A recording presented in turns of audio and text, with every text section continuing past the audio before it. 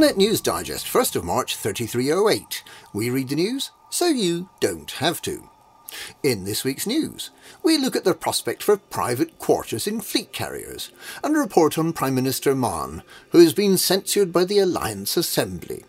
But first, we return to the right of the remaining Thargoids and wonder just how relevant salvation is in the modern galaxy.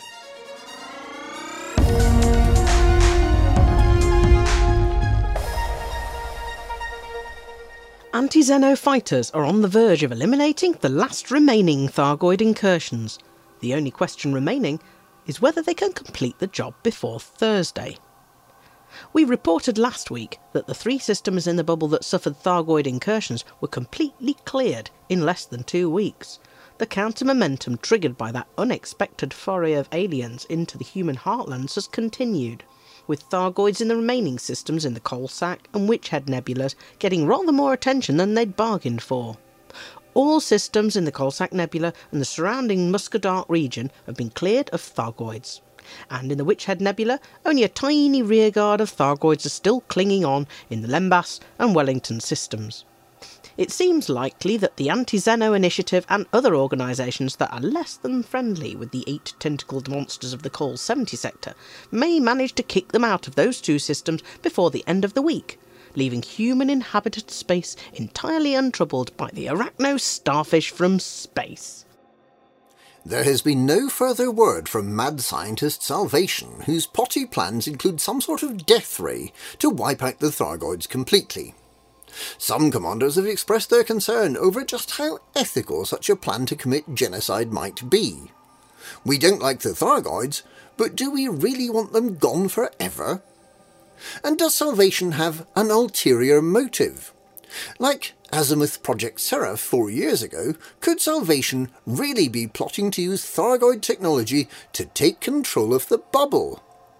With the Thargoid threat apparently receding, perhaps siding with Salvation is a risk no longer worth taking.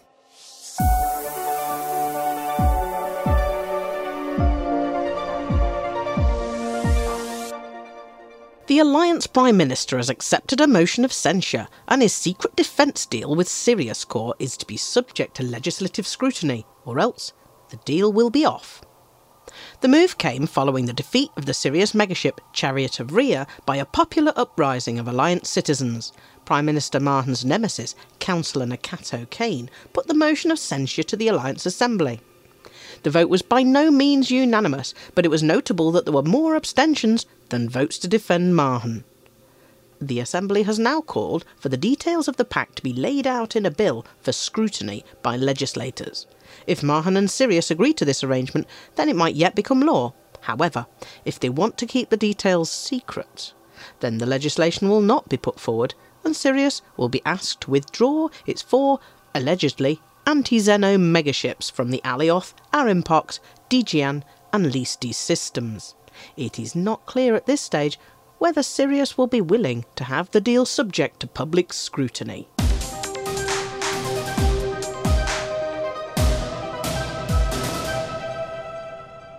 Brewer Corporation has not only been busy kitting out the Colonia Bridge this week, it's also been busy sorting out the final hurdles prior to allowing commanders on-foot access to fleet carriers.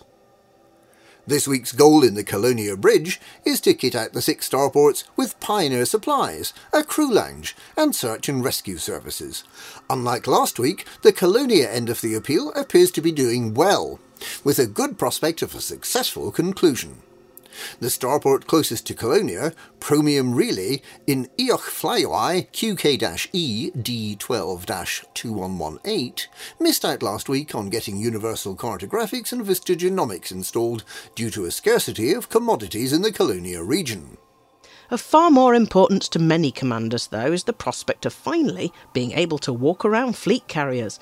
For far too long, Brewer's flagship product has been operated like a roll-on, roll-off ferry, with pilots forced to wait in the hold with their ships, while the fleet carrier hops excitedly round the galaxy making loud whomping noises and emitting lightning and black smoke. Now, In just one more week, the yellow and black "do not cross" tape will be removed from the hangar lifts, and commanders will be able to mingle in the social area, to visit the available surfaces in person, and to visit the jump room, with its panoramic view of the fleet carrier opening its vast rent in the space-time continuum to allow it to, metaphorically, disappear through one exit, or run round behind the scenery, and pop up again magically in another place altogether, to the delight of the watching audience.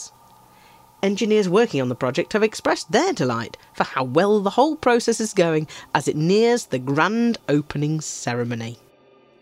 Not only will there be public spaces, of course, but the fleet carrier owner, captain and commodore of the fleet will have their own private quarters in which they can plan their route, swig Lavian brandy, or, if they're more refined, sip Centauri Megagin, and sing sea shanties and feed the parrots free from the annoying crowd of hangers-on and freeloaders in the public spaces. Whether they'll be allowed to design their own decor, put up posters of their favourite bands, and have 3-year-long baths with their very own rubber duck and a gin and tonic remains unclear at this time. And that's this week's Galnet News. Galnet News. We read the news so you don't have to.